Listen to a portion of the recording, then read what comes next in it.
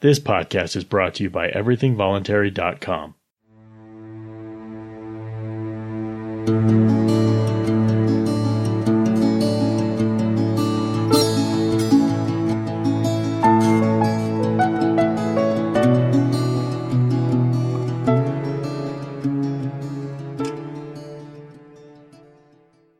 Be sure to check out and subscribe to my other podcast, Thinking and Doing, where I examine logical fallacy, cognitive bias, Stoic teachings, and tips on being better at life. I'm Michael Huemer. Welcome. I'm a professor at the University of Colorado at Boulder. I realize that you might not know who I am. So I'm a professor in the philosophy department, and I'm a big-time libertarian. I just finished writing a book that's kind of a defense of anarchism, so I think that's how I got invited here. So that's who I am. I prepared this lecture about what I think is the best way of arguing for libertarianism. This is of some interest to me because that's kind of what I do. Now, I put this quotation up here from Joseph Schumpeter because it's pretty striking to me. Capitalism stands its trial before judges who have the sentence of death in their pockets. They are going to pass it whatever the defense they may hear. The only success victorious defense can possibly produce is a change in the indictment. Referring to the idea that people have so many criticisms of capitalism, but it's basically if you refute one, then they will just change their criticism. Right? So first it's, capitalism can't produce as much as socialism. But then when that was proved to be false, then it's, the capitalism, it overproduces or something like that. So whatever happens, there's always some other criticism. And so, and it suggests that it's not simply that people are confused and haven't understood some fact, but that there's some underlying animus against capitalism, that people hate it. And so that's why they're looking for a reason to criticize it. So that got me thinking, too, about what is the best way of defending capitalism. Okay, now, so this is an overview of what I'm talking about.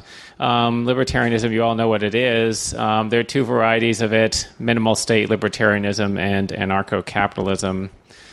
Okay, I've already confessed that I'm the second one. And anyway, so as I understand it, libertarianism advocates at most a minimal state. So there are two possibilities. You could either advocate a minimal state or advocate no state, or less than the minimal. Okay, there are three popular ways of defending libertarianism. The first is there are commonly economic arguments for libertarianism. And second, there are commonly rights-based arguments. And then there might be a third alternative, which I'm advocating, which is the common sense approach. I'm going to explain what that is in a minute. You probably know what the other two are already. And so my contention is that the third approach is the best, in some sense the best. I put these pictures here because those are supposed to be pictures of the minimal state. It has police, courts, and a military. Okay, so economic defenses of liberty. Now, obviously, this is more complicated than something that I could summarize in a talk, especially if I was going to talk about other things in addition. So I'll just say that, roughly speaking, the economic argument for liberty is that liberty promotes preference satisfaction. Okay, and then there are all of these economists who think that that's basically the goal that you should be striving for, maximize satisfaction of preferences. There are potential shortcomings of this. Most importantly, that this view seems to rely on utilitarianism as a moral philosophy. That is, the idea that the right thing to do is always the thing that maximizes the satisfaction of people's preferences. The total amount of preference satisfaction for all people concerned, right? And what's wrong with that? So, okay. And what's wrong with that is utilitarianism is false. Why are there pictures of two cats here? Because there's an example of why utilitarianism is false that involves a doctor and a patient. This is a very famous example in the moral philosophy literature. The example is there are 5 patients who need organ transplants in the hospital, without which they will die. All 5 of them will die unless they get organ transplants. It happens that they need different organs. So, one of them needs a lung, one of them needs a kidney, and then a liver, and one of them needs a heart, and the 5th one, I don't know, he needs a brain or something. Okay. There happens to be one healthy patient who is somehow compatible with the other 5. So, okay, you're the doctor in the hospital, and you're thinking to yourself, Yeah. What could we do here? So you could kill the healthy patient and you could distribute his organs to the other 5. Should you do that? Okay. So how many think that you should kill the healthy patient to distribute the organs? Come on. Okay. Now, if this was a non-libertarian audience, there would be like 1 or 2 people who would put their hands up. There'd be a couple of utilitarians. Okay. How many think you should not kill the healthy patient to distribute the organs? Okay, that's good. All right, there's one person who's not responding, who's abstaining. Okay. Okay, so, but here's the thing. If the correct thing to do is to maximize preference satisfaction for everyone concerned, it looks like then you have to kill the healthy patient because 1 person dies, but then 5 people live, and 5 is better than 1. So, okay, straightforward. And by the way, this is not only a libertarian intuition. Almost everyone agrees that you should not kill the healthy patient to distribute the organs. So, okay. And, just in general, so if you start saying, well, we need to have libertarianism because it maximizes preference satisfaction, it's very easy for people to say, but that's not the correct ethic, right? Utilitarianism is false. So, okay. We need moral arguments for liberty. And the reason is, so the first problem was that utilitarianism is false, but the second problem is, I've encountered economists who think that the easiest way to convince people of libertarianism is by economic arguments, and that it's much harder to convince people by moral arguments. I think that's only true if you're talking to economists. It is true if you're talking to economists, but only if you're talking to economists, because most people do not think like economists. That may be their problem. It is very unfortunate, perhaps, that they don't think like economists, but it is unlikely that you are going to change that by talking to somebody, for a couple of hours. And most people will not accept a social system that violates their moral sense. In other words, even if you're convinced that the system is economically efficient, if you think that it's immoral, you still will not accept it. And you will still be searching around for reasons for rejecting it until somebody can convince you that it's not immoral or unjust. And this is why you have to confront moral philosophy. Okay. Now, there are rights-based arguments for libertarianism. That's a picture of Robert Nozick, perhaps the most prominent academic philosopher, anyway, who makes the rights-based arguments. There's an argument based on the non-aggression principle, okay? The argument is basically, so you have a right against aggression. You have a right that other people not commit aggression against you through the use of physical force or threats of physical force or whatever it is that constitutes aggression. And you argue that various government policies commit aggression, and then this is the schema for the argument, and then you say, so therefore those policies are wrong. So, for example, the drug laws. Well, drug prohibition constitutes a kind of aggression because it coerces the drug users because they're threatened with being kidnapped and locked in a cage for some number of years. That seems coercive, and the drug users themselves are not coercing other people merely by being drug users. Maybe they are also coercing other people, but the drug use itself doesn't constitute coercion, okay? Against others, so therefore coercing them when they haven't coerced others, that constitutes aggression. All right, and so therefore it's wrong. So you're all familiar with this sort of argument, I assume, sort of argument against drug prohibition and various other policies. Okay.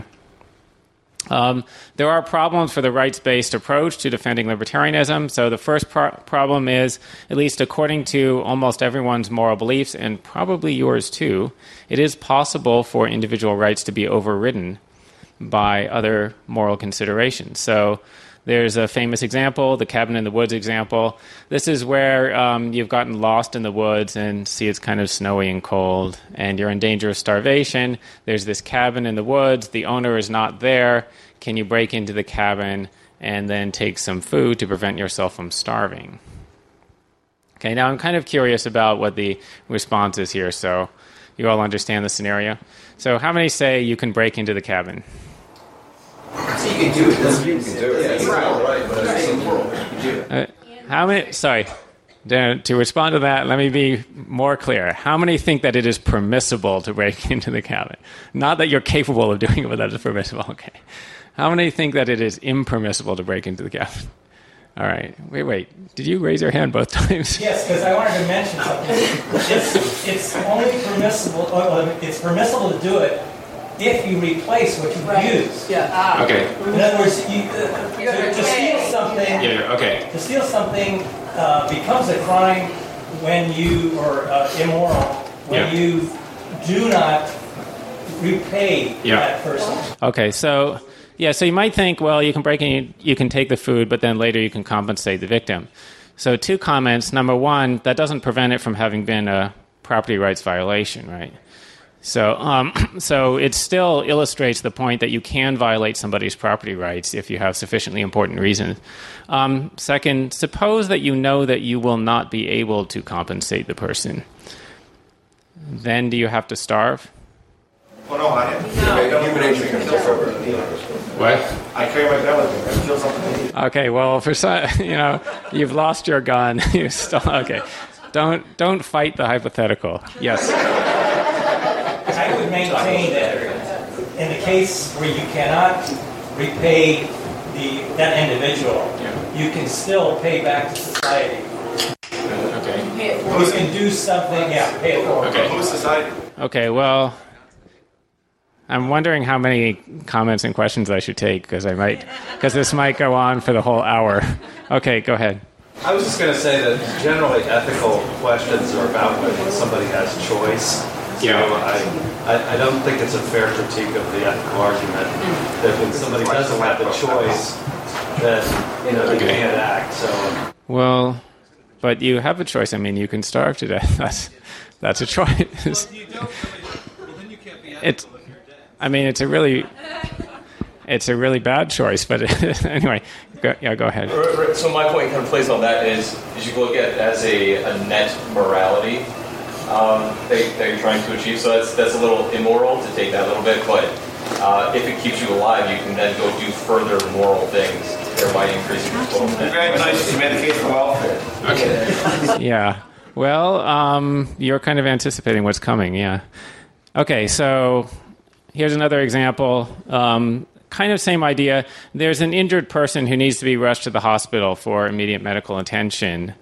You don't happen to have your car, but there is somebody else's car there, and the owner is not around, or the owner is an asshole, and you know that he doesn't want people to be taken to the hospital or whatever. But you happen to be able to hotwire the car, so you could do that, and you could take the person to the hospital. Is it permissible? How much do I love the injured person? I don't know. Yes, but you have to make recompense to the owner. And so, So let me... You need to think twice about that. Yeah, so almost everyone says, you take them to the hospital. Okay, whether you have to do something else afterwards is another question, but isn't really the question that I'm asking. It's a property rights violation, right? Okay, so claim is you can violate property rights. So what? So then these leftists are going to say, well, this is kind of like the government social welfare program. See, we, or the state, has to violate property rights in order to prevent some people from, A, starving, because the poor can't afford food or whatever, or B, going without medical care because the poor can't afford medical care. So unfortunately, so it is a property rights violation, but unfortunately we're going to have to take your money to give it to the poor so they can get medical care. Okay, so problem is that, moral beliefs that almost everyone has, probably you too, can be used to attack the rights-based argument. Okay, here's another example which I just think is interesting, which isn't particularly politically relevant. Well, I don't know if it is or not, but anyway, it's just an interesting example. This is the trolley problem. You see what's happening here? Okay, there's a runaway trolley. It's going to go straight and hit the 5 people on the track there who, for some reason, can't get out of the way. Some bad person has tied them up. And there's a switch. You can't stop the trolley, but you can flip the switch, and then the trolley will go down the other fork where it will, unfortunately, hit and kill one person. Is it permissible to switch the trolley? In fact, because you can ask... One guy a socialist? Yeah, I don't know. And you can ask, is it permissible to switch the trolley? Is it good to switch the trolley? Is it obligatory to switch the trolley? But anyway, let's just start with the lowest question. Is it permissible, right? So how many say it's permissible to switch it from the 5 to the 1? Okay. All right. How many say it is impermissible to switch it? Okay. And how many abstain? No opinion. Okay. All right. Now, I will tell you that I think the response in this room is a little atypical. Usually there's a fairly strong majority that say you can switch the trolley. Here it's a little uncertain. There's a large number of people who abstain and are unsure whether you can switch it. That may be because of pressure from the theory of rights. Yeah, you could walk away, right? Now, so here's the thing. I think it's permissible to switch the trolley. And the great majority of people who think about this case intuitively say it's permissible. This is not explained by the rights-based approach. It's not explained by the theory of individual rights. Because, and by the way, notice how this is related to, similar to the earlier example of harvesting the organs, where almost everyone says it's impermissible. This is funny because in that case, in the organ harvesting case, it's wrong to kill one to save 5. But in this case, most people think it's permissible to kill the one to save 5. None of them is going to cure cancer. Also, none of them is Adolf Hitler, nor Adolf Hitler's mother or father. These are all normal people. Okay. Question? I maintain you don't have a right to kill somebody. Yeah. When you make a choice here, I mean, you can do everything you can to stop that train. Yeah. Trolley. But you can't, if you take it out the track, you're actually killing that one person. Yeah. But you're saving 4. That's right. You don't have a right to take a life. But if you walk away, then you've killed 6. If you try to stop the trolley, that's fine, but you don't have a right to take a life. Okay. So, well, what he's saying is actually illustrating the rights-based approach doesn't explain the common intuition about this. And you might say, so that shows that you can't switch the trolley, or you might say that shows that the rights theory is inadequate. There's something else going on. If you switch the trolley and then it runs over the one person, will you have violated that person's rights?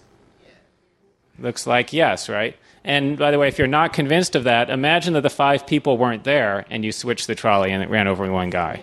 Then you would definitely have you would have killed him. You would have violated his right to life. So, and the fact that the 5 people are there, it doesn't seem like that can change whether it's a rights violation or whether it counts as killing. Right? It is killing him. But if you don't do anything, you violated the rights of the 4. No, you didn't. You didn't set the situation up. You didn't set the situation up. Right. Yeah. So, if you don't do anything, you will allow the 5 people to die, and. Yeah, you wouldn't have killed them exactly. You would have just allowed them to die, allowed them to be killed, right? Comment? Well, so in this situation, let's say you make the choice and it goes down the track with the one person. If that person dies, you know that your choice killed that person. But you don't know if your choice necessarily saved those others. Because there could have been something else, like asteroid hits the train before it gets there, or any number of. I know it's very likely, but yeah, well. But see, if you switch the trolley, it's also possible that an asteroid will hit it before it reaches the one guy. Sure, I'm just saying, like, if the outcome is the trolley killed the one person, you don't know if the only other alternative was it would have killed those 5. Okay.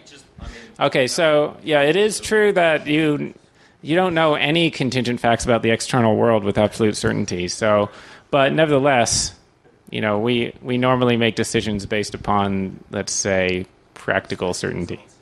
Okay, comment? I just think that in a lot of ways, this isn't even a question of rationality or rights. I mean, in all reality, in this situation, you're going to be under the gun to do something and just make a choice. I don't think you're going to have a chance to even think about, is the right thing to save the 4 or the 1 or whatever. So I kind of don't really feel like this is even a rights question. I think this is like a reactionary.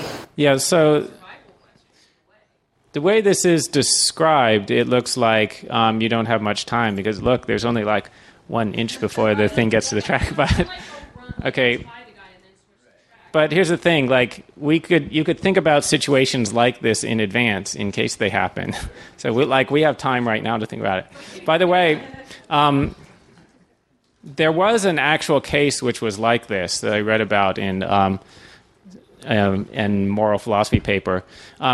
Actual news story, there was a Union Pacific train or a collection of cars where somebody had improperly set the brakes.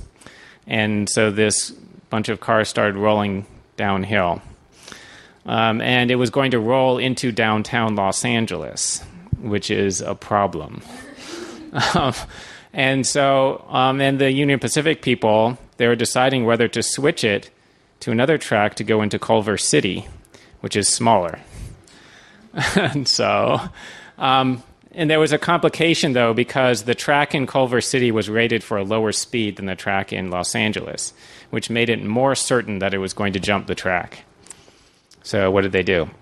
And so they switched it. They switched it into Culver City. And the train went off the rails. It smashed somebody's house. Miraculously, it didn't kill anyone. But that was luck, right? If there had been anyone in the house, right? So, but anyway, okay. Now, well, I wasn't going to spend a lot of time debating about this. I'm just going to assert you should switch the trolley. Sorry. I don't agree with that. Now, it's really interesting to just sit and think about what the differences might be between the trolley case and the organ harvesting case. And if this was, one of my ethics classes, we could spend an entire class with you could be giving me possible explanations of the difference, and then I would refute all of them for about an hour, and then I would finally tell you what I think it is. But okay. So anyway, so here's the thing. A different approach to defending libertarianism, not the economic argument and not the argument from rights or the non-aggression axiom. Just make this observation. The government does a whole bunch of things that, if anyone else were to do them, would be uncontroversially wrong. Considered wrong by virtually everyone, including not only libertarians, but also Democrats and Republicans. So if I, for example, were decide to go around taxing people, we call that extortion, actually. So, and it doesn't matter if I have a good cause, actually. I could say, I'm collecting money to give to charity. I mean, I want to help the poor, whatever. I could genuinely be giving it to charities to help the poor. Still, even Democrats would say, I can't do that. I can't just go out on the street and start robbing people at gunpoint. Or suppose I decide to go to war. Suppose I decide, there's a foreign government that's, posing a potential threat at some time in the future. And so I go over there and I start blowing up buildings and shooting people. What would they call this? Well, we do have a name for people who do this. We call it terrorism, right? Using violence, including against innocent people, in order to bring about a political change. Yeah, that's called terrorism. It's called war if the government does it. Suppose I decide to do some drug prohibition on my own. So I find some substances that are unhealthy to eat, maybe potato chips or recreational drugs. It's unhealthy. I don't want you doing it. So then I look for people who are doing it, and then I kidnap them at gunpoint, and I lock them in a cage for 3 years or whatever. Again, even Republicans would say I shouldn't do that, right? Okay, so that's the interesting thing. The thing is, you don't have to appeal to some controversial moral view. And so then the question is just, well, why is it okay for the government to do those things? Right? I don't have to appeal to a controversial moral view because I'm pointing to things that almost everyone would say was wrong if anyone else was doing it. So now you just have the question of why the government is different from all other agents. Okay, so now the answer to this nominally is that the government has a special characteristic known as political authority, right? Well, that's really just giving a label on the difference without explaining what it is. But the government is supposed to have a special entitlement to rule. That is, more specifically, to make rules and then enforce them by a threat of violence. It's almost a religion. Sorry? It's almost a religion. Almost a religion. Yeah, comment? Yeah, in order for government to do that, government has to provide you with something. Yeah. And it has to be a quid pro quo. So, yeah. And if government doesn't provide you with that, then you don't have an obligation. Okay. Yeah, so that might be a theory of authority, right? So I'm asking, what is the basis for the government's authority? And you might say, well, because the government provides us with protection or something. Okay, but the government is supposed to have this special entitlement to make rules and enforce them through a threat of violence, and simultaneously, we're supposed to have an obligation to obey the rules that the government makes. Notice that this is different from all other agents. There's no other agent, either individual or corporate or organizations, that has this characteristic where they get to make rules and then force everyone to obey them, or you're obligated to do what they say just because they said it. Now, there can, of course, be cases in which somebody tells you to do something and you're obligated to do it, but you're not obligated to do it just because they told you to. So if I tell you, don't commit murder, you're obligated to not commit murder, but it's not because I said it, right? Also, there can be a situation where, let's say, your boss tells you to do something and then you're obligated to do it. But again, well, there's an explanation for that, which is you kind of signed a contract to work with the boss. You didn't sign a contract to work with the government, right? So there's a puzzle as to why the government would have this characteristic. That, by the way, is a picture of authority. In case you can't see it, it says, "You will respect my authority." That's Eric Cartman. And that's supposed to make you see how authority is problematic. Okay, anyway, so there are different theories that people have about what is the origin of political authority. There's a traditional social contract theory, which, might be the most popular theory in the United States. It usually comes up. And it's kind of amazing that social contract theory is actually an amazing example of the success of philosophers in convincing people of a philosophical idea. Because before the time of about John Locke, no one believed that. No one believed there was a social contract. Locke, Hobbes, Rousseau, and a few other philosophers decided to come up with this theory and then somehow managed to get it into our culture so that you see it in people who are not even like philosophy students. Like just people on the street know about this social contract theory. Comment? Yeah, we learned in law, and law studied law, and I had to take law study. Yeah. But a contract has 3 components. 1, mutual assent, 2, capacity, and 3, quid pro quo. Consideration, yeah. But there was no mutual assent. I never consented to this social contract. Yeah, that is a problem, right? Now, there are theories that people have to address that. But anyway, secondly, there's a hypothetical social contract where they say, okay, it's true that you didn't actually consent, but you would have consented in some hypothetical scenario. Okay, by the way, so the character on the right there is John Locke, the smartest advocate of the social contract theory. The person in the middle is John Rawls, who is an advocate of a hypothetical contract theory. The person on the left there is David Hume. He's an advocate of the consequentialist account. There are democratic theories of authority. I don't have a picture for that, but where people say that the democratic process somehow legitimates the laws and gives the state the right to enforce the laws, the fact that they were made democratically. There's a consequentialist account which says that, well, we just have to allow the government to tell everybody what to do in order to prevent some horrible disaster from happening where society would collapse or something like that. Okay, so now I don't have time to talk about all of those, so I'm just going to talk about what I think are the 2 most commonly heard. There's the social contract theory, the traditional social contract theory, according to which, there's a contract between us and the state. The state has agreed to provide law and order and to protect us from criminals and foreign aggressors. In return, the citizens agree to obey the state, including by paying taxes. Okay, and then the question is, I don't remember having agreed to that, so when did that happen? Can somebody show me the contract, or I don't know, or show me the tape recording of me saying that? Okay, and the most popular response to this is, well, you didn't agree explicitly, you agreed implicitly, which is to say, sometimes you can agree to something not by actually saying that you agree, but there's something about your conduct that implies that you agree. This is the idea of implicit agreement or tacit agreement. I'm going to explain this more in a second, but first, comment? Yes, it doesn't matter whether you agree or there's an agreement through presence. The first point, government agrees to provide law and protection. Yeah. That doesn't exist. So the government, there's no quid pro quo here. Yeah. You're not getting, the Supreme Court has said, you don't, the state doesn't have to provide you that. So the state has reneged on its deal, so there is no contract. Yeah, good. Okay. Now, I think I think I was going to say that on a future slide, but yes, there is a problem that the government actually has not agreed to do anything for you. Just to say, if there is a contract, then typically if the other party doesn't hold up their end of the contract, you can sue them or something, and you can get some kind of compensation. If you try to sue the government because they failed to protect you, you're going to lose, basically. Okay, but anyway, here's what people say about how you agreed to the social contract. You agree just by being in a certain location.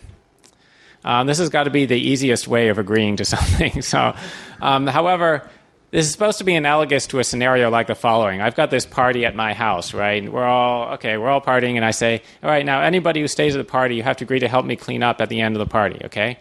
Everybody hears this. I say this loudly and clearly.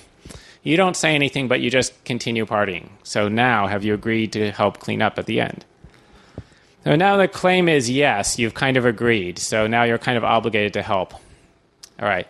Well, maybe that's analogous to the fact that by staying in the country, maybe you sort of agree to have the government that occupies that country. That's the most popular thing that say. I think the reason that that's popular is that this is the only alleged kind of agreement that you can impose on everyone or everybody who's in the territory. Okay, another thing that's sometimes said is, well, you accept benefits that were provided by the state. So sometimes it's said, like, if you ever call the police to report a crime or something and ask them to help you in some manner, then you're implicitly agreeing to have a government. Okay, well, I'm going to address the agreement through presence. That is the most popular thing that I've heard, and it's also maybe the most ridiculous. So, most ridiculous claim for how you could agree to something. So, it is true that you can set conditions on the use of your property. Okay, now, actually, just as a technical point, in the example where I have the people at my party and I say, you have to help clean up if you stay at the party, I think you do have some obligation to help clean up at the end of the party, but it's not because you agreed. It's because I have the right to set conditions on the use of my property. And by staying in the house, you were using my property, and the condition that I set on that was that you help clean up. So you can set conditions on the use of your own property. So then the question becomes, well, of course, you can't set conditions on the use of other people's property. So if I go to your house and I say, if you want to stay here, you have to agree to give me $10, that doesn't work. And if you not saying anything, you just continue to sit in your house, you're not obligated to give me the $10 because it's not my house. So the question becomes, does the state actually own all of the land in the country? Does it own everything? Well, yeah, how would they own all the land? Like, how could they have claimed to acquire that? Well, one thing they could do is they could just pass a law that says that they own all the land. Now, that is a possible interpretation of the law of eminent domain, right? That the state really owns everything. So you might think actually the state has such a law. They do have a law that says they own everything. Okay, but the only problem with that is that presupposes the state's political authority. So yes, if they already have legitimate authority and they have the authority to just make whatever rules they want, then they can say we own everything. But the whole thing is, like, we were trying to establish their authority. Like, what's the basis for their authority in the first place? The social contract theory was supposed to explain the basis for their authority. You can't presuppose that the government has authority in order to establish the contract. Okay. Other problems, these are just general problems with the social contract theory. There's the refusal to accept explicit dissent. So typically, one of the conditions on a contract is that you can't say that somebody has agreed to the contract if they explicitly said at the time that they didn't agree. You can't then say that they implicitly agreed. So, right? So explicit statements trump alleged implicit agreements, right? So, example, I go to the restaurant and I say, all right, could you please bring me whatever, some food? So, okay, bring me the shrimp scampi. And then they go away and they bring it to me. And then after I eat it, then they bring me this bill and I go, what? I never agreed to pay for this, right? If you wanted payment, you should have said so at the start. Okay, and it's true. Usually they don't say that they're going to expect payment. Right? In fact, I'm not sure I've ever been in a restaurant where they said, you're going to have to pay for this. The price on the Yeah, there are some restaurants that don't even have a price, okay? And sometimes you can order without looking at the menu. Anyway, so it's true. I didn't say I was going to pay for it, right? I have almost never said in advance, I'm going to pay for this. Okay. You could claim that I implicitly agreed to pay for it because something like, well, it's an understanding in our society that this is how restaurants work. Okay, but now imagine a slight modification. I go into the restaurant, I sit down, I say, please bring me the shrimp scampi. By the way, I will not pay for it, but I want you to bring it anyway, please. If they bring it at that point, then I don't have to pay for it. They can't say, well, you implicitly agreed to pay for it, because my explicit statement cancels the alleged implicit agreement, right? Okay, the problem is if you go to the government and you say, I don't agree to have you, they refuse to recognize that. So if you write a letter to the IRS and say, by the way, I don't want to have a government, so please refund all of the money that was withheld from my paycheck, you're not going to get the money back. In fact, they'll probably just audit you, so you shouldn't really do that. Okay, that's the first problem. Second problem is the lack of mutual obligation, which we mentioned before. The state hasn't actually recognized any obligation to you.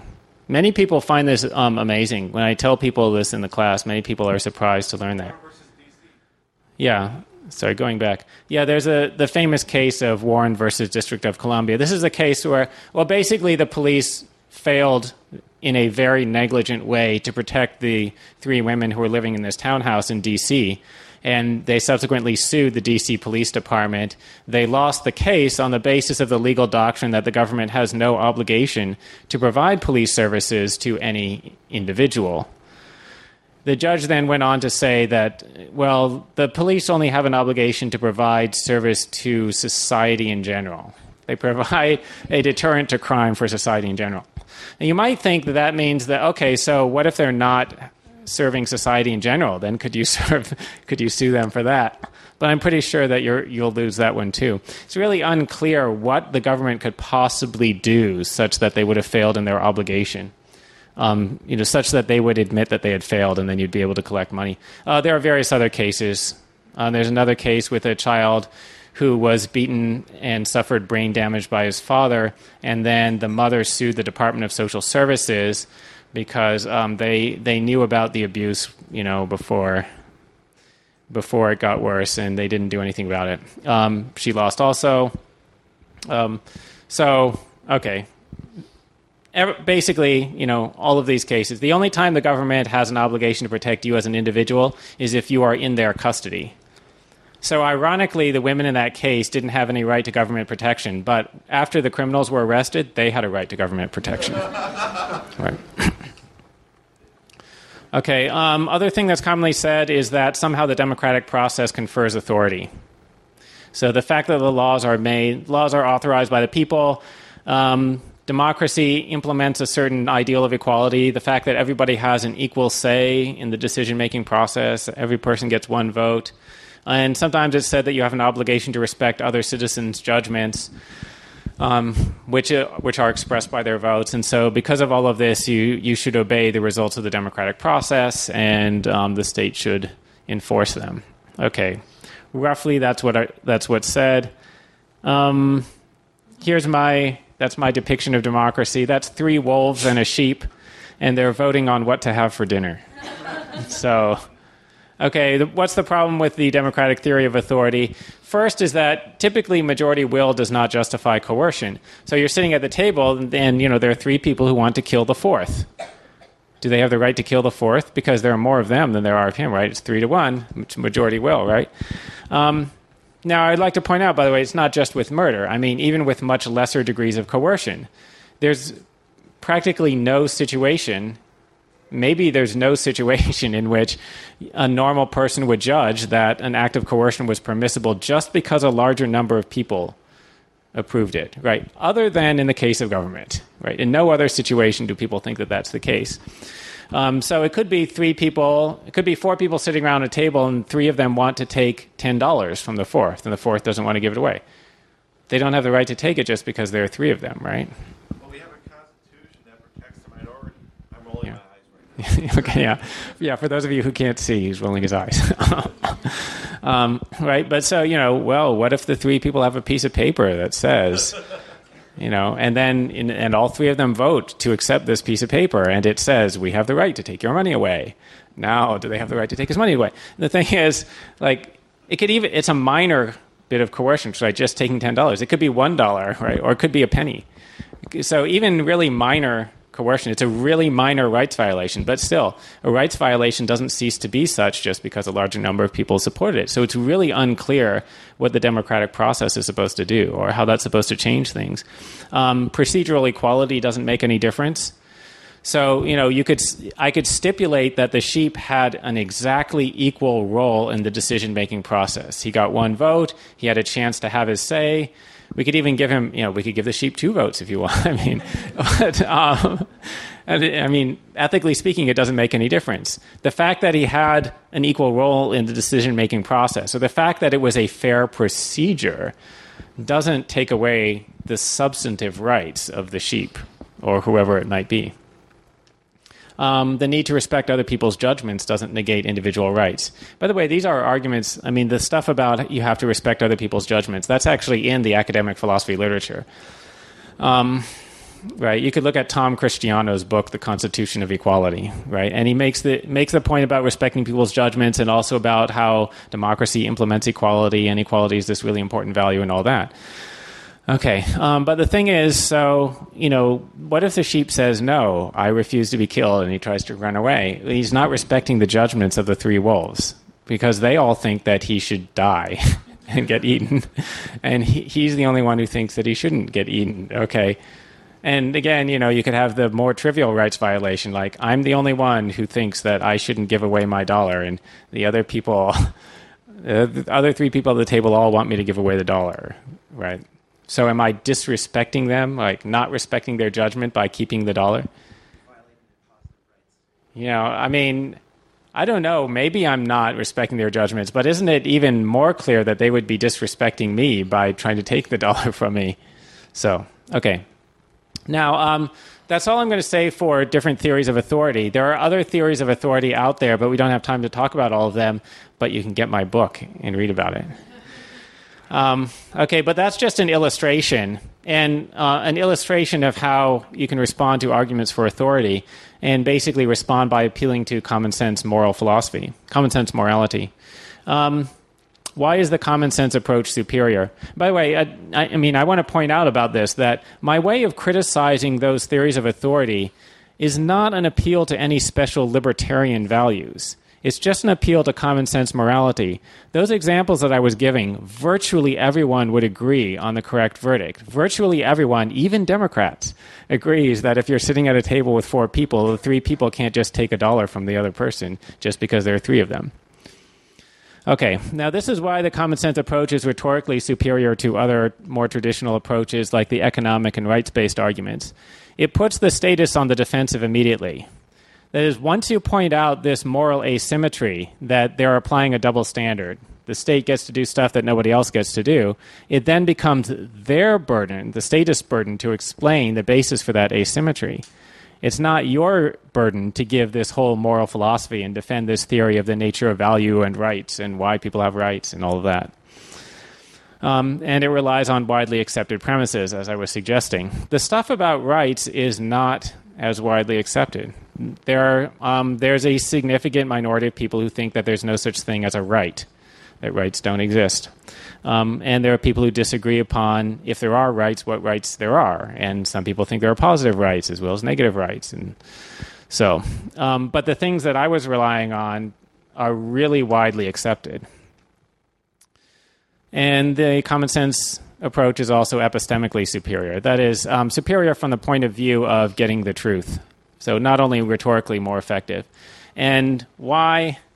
Okay, so to explain why this is a superior approach from the standpoint of getting to the truth or from the standpoint of reliability, I make these observations, right? First observation is almost all philosophical theories are false. This is a picture of a series of philosophers who were wrong. Now, not only philosophers who were wrong, but philosophers who said something that kind of implied that they had conclusively proved certain controversial philosophical theses, which now today almost everyone thinks are wrong. Okay, so the first one is Plato. He thought, among other things, that he'd proved the immortality of the soul, that you have a soul and that it's immortal. That's Thomas Aquinas is the second one. He offered not one, not two, but 5 proofs for the existence of God. They're all supposed to be conclusive proofs. There's Descartes, who also, quote, proved the existence of God. There's Spinoza, who not only proved the existence of God, but proved a whole metaphysical system with all kinds of bizarre things, that everything that happens is necessary, etc. There was Leibniz, who had a different bizarre metaphysical system that he also proved. Quote, proved. These are all scare quote uses of proved. There's Bishop Berkeley, who had the most amazing proof. He proved that there's no such thing as matter. There are no material objects. And everything that you see around you is just ideas in your mind. And he claimed that he had conclusively proved that. There could be no doubt.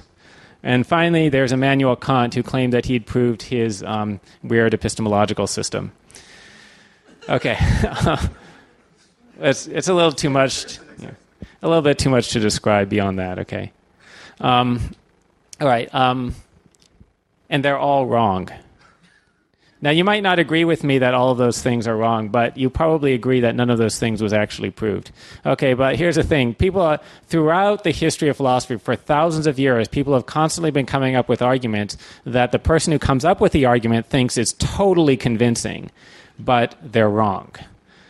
Okay, now, you might think that you're special, that now has finally come the time when somebody has actually proved a really controversial philosophical thesis.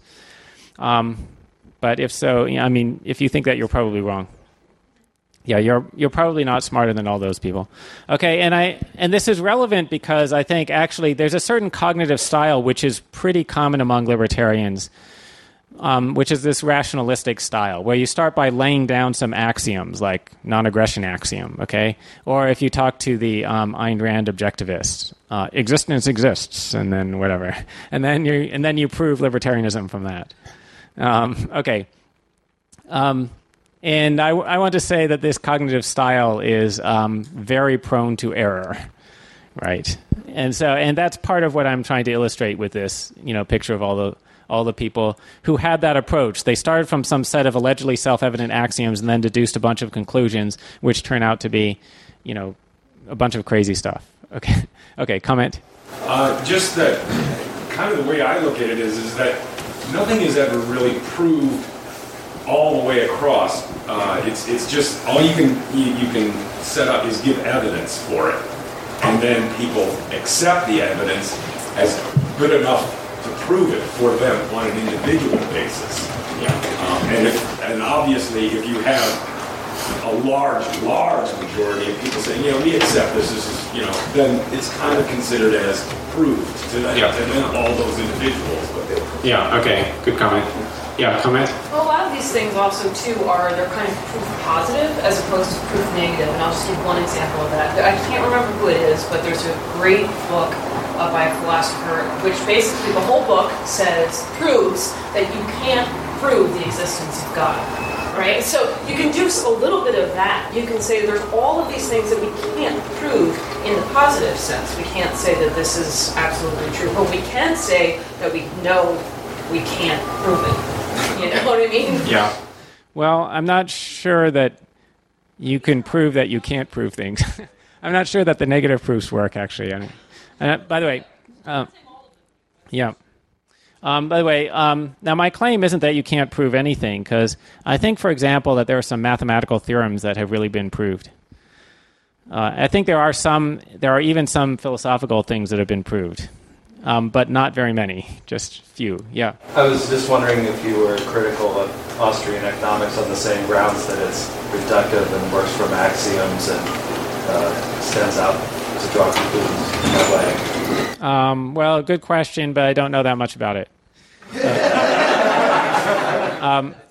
Actually, my knowledge of Austrian economics comes largely from Brian Kaplan's paper, Why I Am Not an Austrian Economist, and it may be a slightly biased perspective. So, or maybe they're the ones who are biased, and he's just telling the truth, right? Anyway, so okay. Human knowledge proceeds from the concrete in particular to the abstract in general.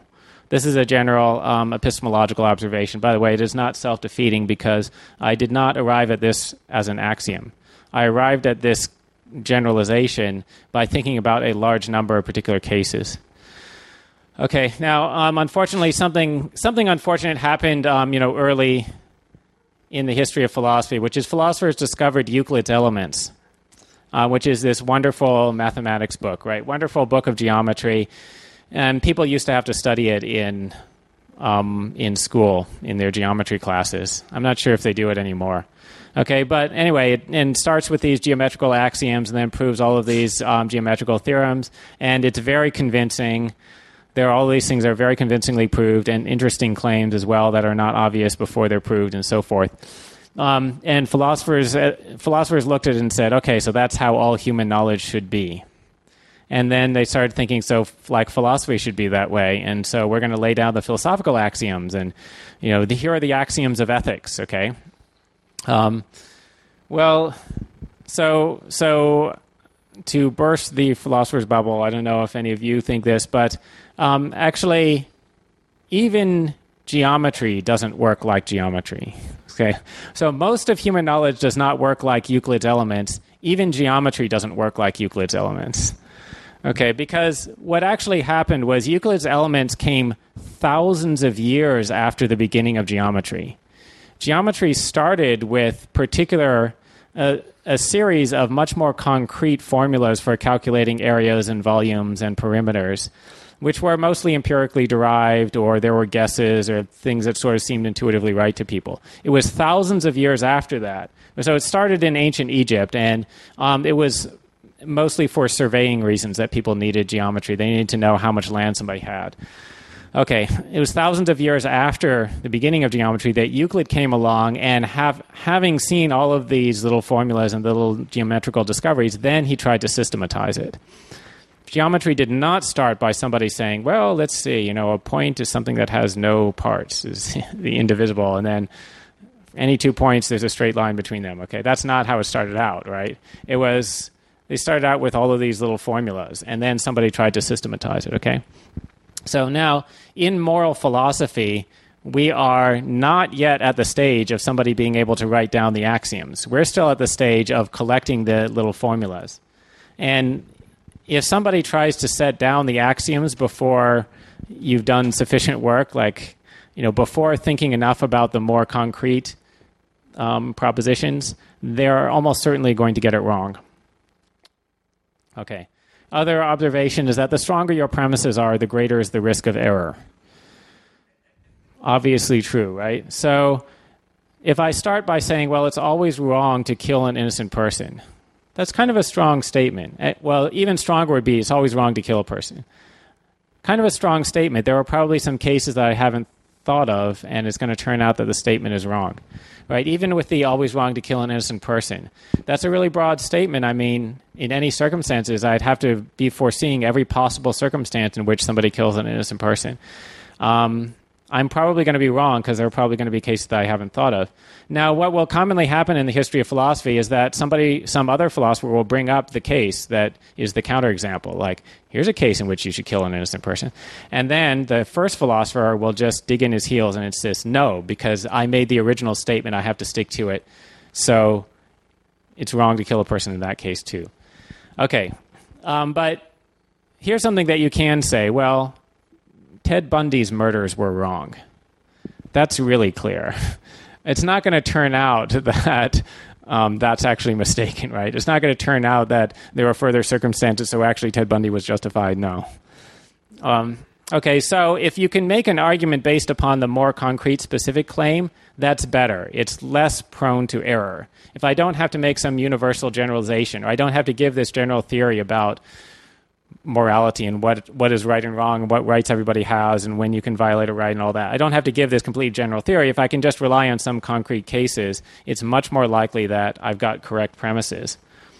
And that's what I'm proposing with a common sense approach, that I tell you an analogy. I tell you a little story where somebody does something and then you agree that that action would be wrong. And then there's an analogy between that and something that the government is doing. And so it looks like then you can make the argument that what the government is doing is wrong also. Okay, comment? Just related to universalizability, you do subscribe to that in some sense because you're saying that this universal principle that it's wrong for an individual to steal, therefore it's wrong for the government to steal. And I tend to agree with that just intuitively. I'm just curious of how do you defend that to people as to why it's important to accept that principle? Well, luckily I don't think that you have to defend that because, I mean, I don't know of even any philosopher who disagrees with it. Okay, yeah. So, you say, okay, so this action is wrong. This person did action A and that was wrong. Then this person did action A and that was right. Okay, and then somebody says that, you can say, well, what's the difference between person 1 and person 2? And I've never yet had somebody say, there's no difference between them. Why do you think there should be a difference? It's just the only difference is that this one was right and that one was wrong. But in all other respects, they're the same. They did the same action. The people have the same characteristics. It's just, one was right, one was wrong. Nobody thinks that, right? And now, you can have a broader philosophical question. Yeah, but how do we know things like that, right? Which is, maybe not exactly a practical question, but it would be an interesting question for epistemologists, okay? But it looks like that's just an intuitive principle. Okay. Now, my last topic is, anarchy or minimal state. So, does the common sense approach support anarchism or does it support minimal state libertarianism? So here's the thing. Libertarianism can be defended by common sense morality in the way that I've suggested. Anarchism can't really be. And the reason for that is that common sense morality is not absolutist. So in common sense morality, it is permissible to violate somebody's rights if there are sufficiently important reasons for doing so, as in the case of taking somebody's car to take someone to the hospital. And in particular, the government is violating people's rights periodically, or actually, basically all the time. But if that's necessary to prevent something much worse from happening, then most people would say that was acceptable. Okay, and in fact, the majority of people believe that anarchy would result in some horrible disaster, like society, all social order would collapse. People would be, eating each other's brains in the streets, and they wouldn't quite be zombies, but they would all be killing each other and robbing each other, and there would be no buildings or anything because you can't stop and build a building because you have to defend yourself all the time, right? Okay, so that's most people's picture of anarchy, and if that was true, then anarchy would be wrong and bad. Then government would be justified. Then a minimal state would be justified. So you can't defend anarchy as opposed to the minimal state solely on the basis of common sense morality. You also need some empirical premises about how the society is going to work and why it's not going to be that kind of the zombie apocalypse disaster. Okay, comment? I think you kind of can defend anarchy through common sense morality the exact same way you've been doing. So you can make an analogy where you say, would you believe you would get justice if you went to a court operated by the company that you're trying to seek justice against? Yeah. What are the likeliness of that happening? And then you can apply that to the state and the way it works now. Yeah. And then common sense, you would say, well, no, the courts would be biased in favor of the company because they elected it, they're in control of it, they get to figure out the legislation and how it's interpreted, and also the arbiters. And then you could make that direct correlation to monopoly privileges for courts and laws and legislation. Yep. So you can make the argument that we shouldn't have a monopolistic court system because, you can't trust, or we shouldn't have a monopoly government because you can't trust the government to be the judge in its own case, right? If you have a dispute, if you have a dispute with the government, it gets resolved by the government. And there's a problem with that.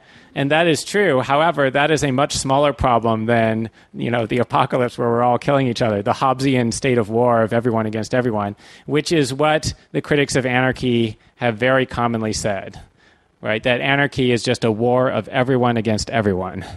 You're constantly fighting. Yes, you can make the argument that there's this problem with government, but we still have to explain why the anarchist system is not going to work that way. It's not going to degenerate into the constant violence. And you need complicated and partly empirical arguments to do this. And we don't really have time to give those arguments now, but you can look at my book.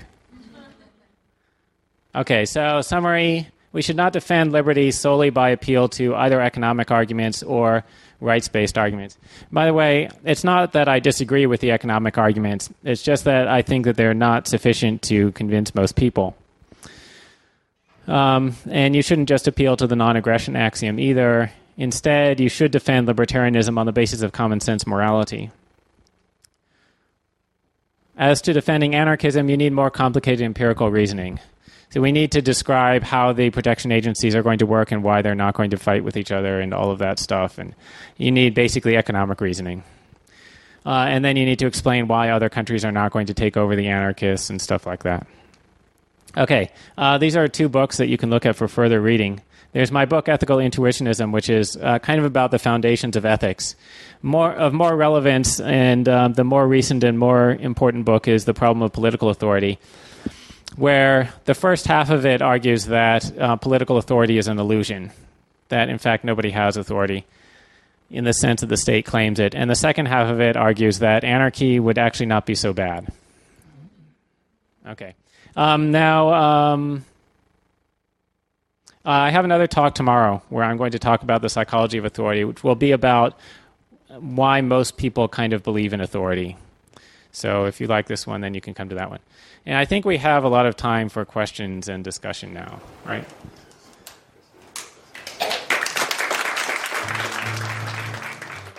The Ron Paul Homeschool Curriculum is a self-directed education trove for ages 5 to adult. Students will learn all about economics, history, mathematics, science, and even business and personal finance. To sign up for the Ron Paul Homeschool Curriculum, please use my special link at ronpauleducation.com. That's ronpauleducation.com. Will you do me a big favor? Will you rate and review this podcast wherever you're listening from? That really helps. And one more thing, please share the podcast with your friends.